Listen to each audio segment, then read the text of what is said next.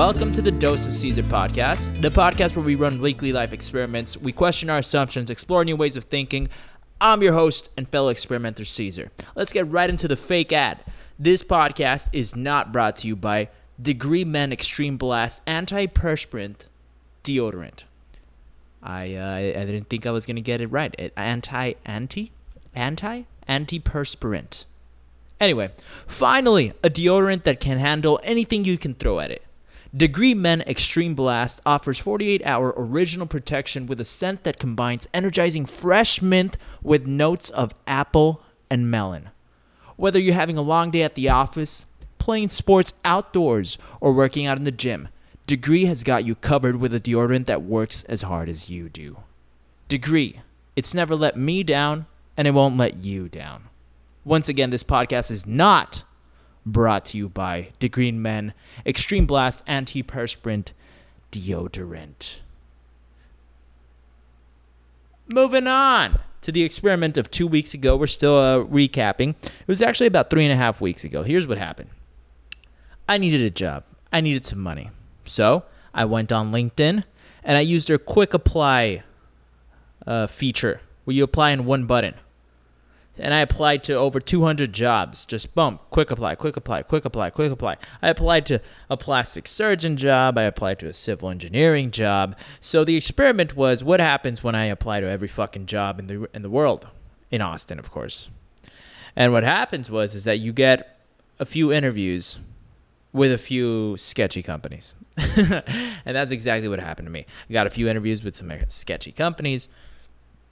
Sales, usually. It was sales. So I said, what the fuck? What the hell? Let's fucking do the interview. So we did the interview. Went well. Got a good vibe from the main guy who interviewed me, and I was like, I'll check it out. Went to the second interview. Killed that. I don't think the bar was very high. I think all you needed to do was have a pulse, and I have that. But this job intrigued me. I was like, okay, I could learn a skill. What skill can I learn here? Face-to-face talking. Face-to-face negotiation, maybe. Or maybe just learning how to talk to people better. The job? What's the job? Well, the job was talking to people in front of, at a Costco and Sam's selling DirecTV. Not ideal. Not what I want to be doing, right? But I'm going to be honest with you. I came in with a lot of excitement. I was like, oh, fuck yeah. I can get really good at this. So, got a third interview, got the job. Boom, let's fucking do it. And this all happened through the experiment of it was applying to as many jobs as I could with that quick apply button. Now, was it a quality job? In hindsight, no, but I got a job. So I guess in some respect, that experiment was successful. I got a job. That's what I was looking for.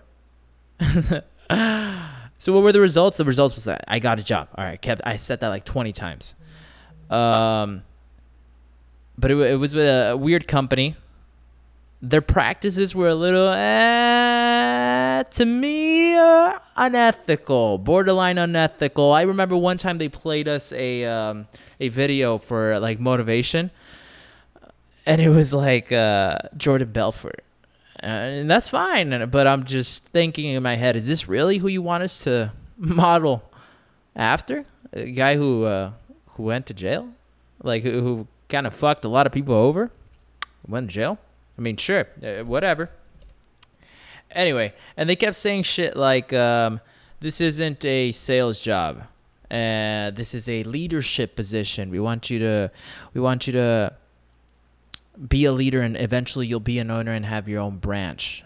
And I was like, that's interesting. I mean, to be honest, I really don't want to own one of these things because it looks like the main guy doesn't have a lot of his time.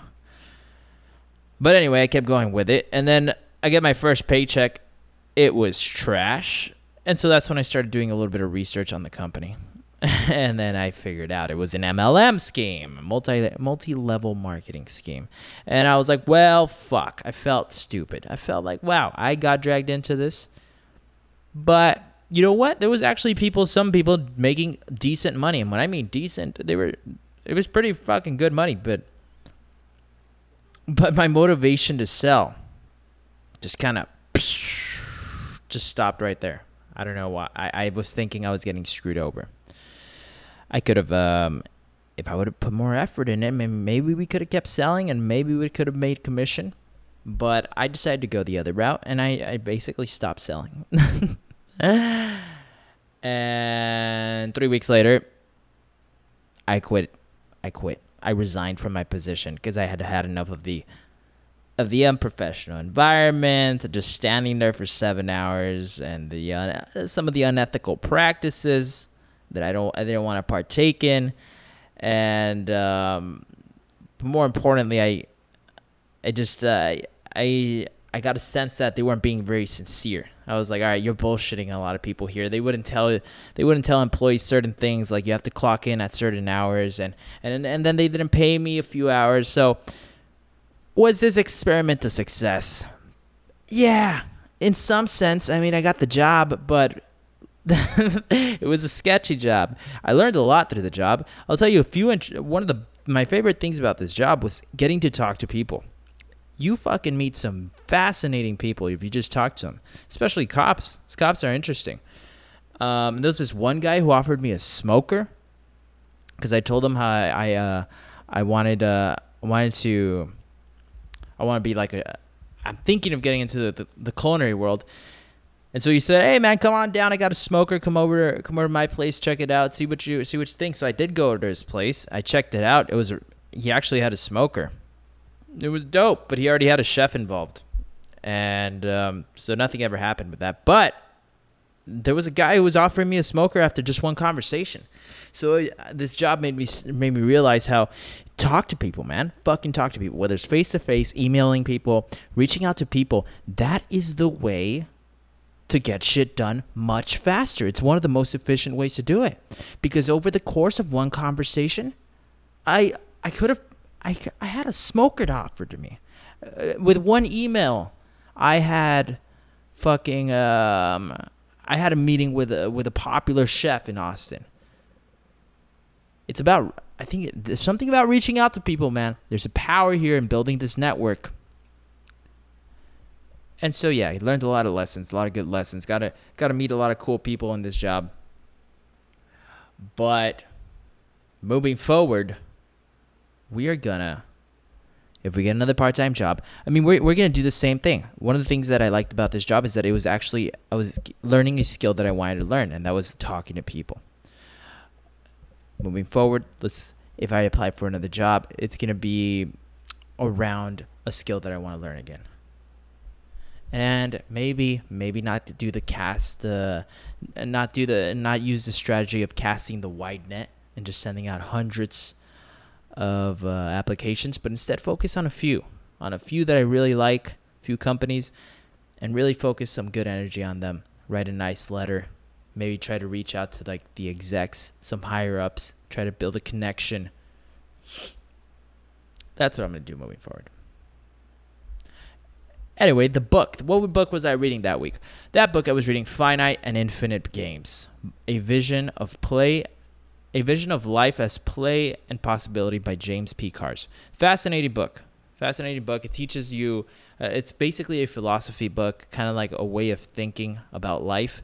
And you can think of life, everything you do in life, in two ways. One, as an infinite game or a finite game.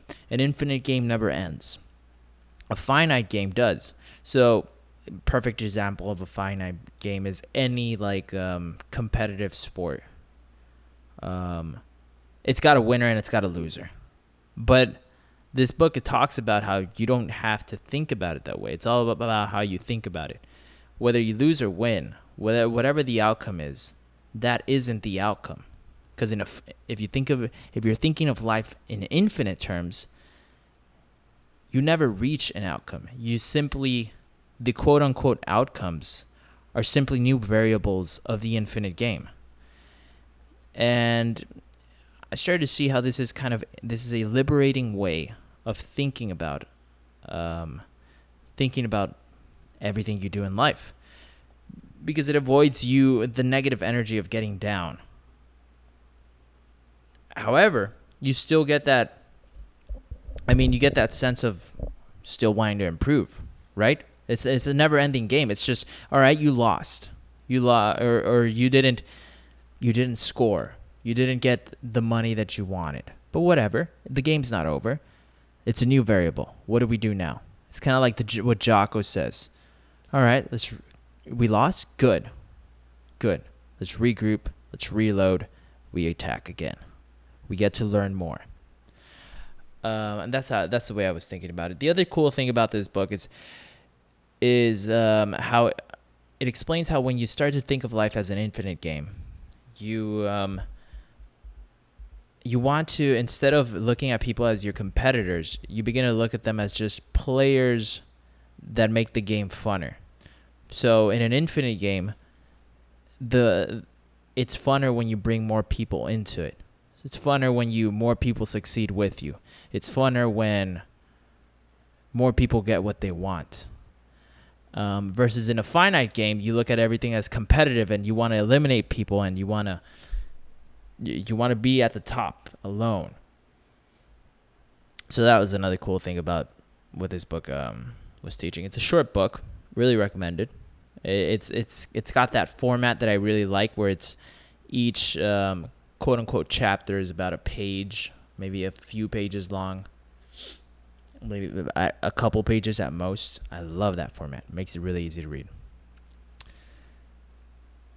And let's move on to the random topics. So that week, and the weeks that I was working at this job, I was finding out how some people just don't know what to do with themselves when you say hi. You just say hi to a random person that's younger. Sometimes they just don't know how to respond. They just look at you like, what did you just say to me? A lot of the times you just get a hand in the face because people just don't want you to talk to them because they know you're trying to sell to them. But regardless, if you can actually spark a conversation with someone, you figure out people are fucking living all sorts of lives. I mean, I met a fucking rattlesnake wrangler. Same guy who offered me the smoker. He was a fucking rattlesnake wrangler. There's all these jobs that people have that aren't in, they don't immediately come to mind. Like immediately what comes to mind to me? Doctor, lawyer, businessman. Like just generic jobs, right? But then you got a rattlesnake wrangler. What a fucking gig, This guy loves it. This guy was telling me how he loves it. And not a lot of people do it. Dangerous as fuck. I'm sure this guy gets some sort of adrenaline rush. I wouldn't want to be doing it, but whoa. Fucking cool. The parting quote. Let's move to the parting quote for this episode. And it was a quote that I was telling myself as I was getting rejected. And this was the way I was able to get sales when I was doing the job. Because I knew that it was a reps game, a repetition game. Like the more reps you get in, something's got to land. Somebody's got to show some sort of interest. And I would tell myself, I would write this quote. I wrote it a couple times. And I would say it to myself sometimes on my way to work. It's by Samuel Beckett.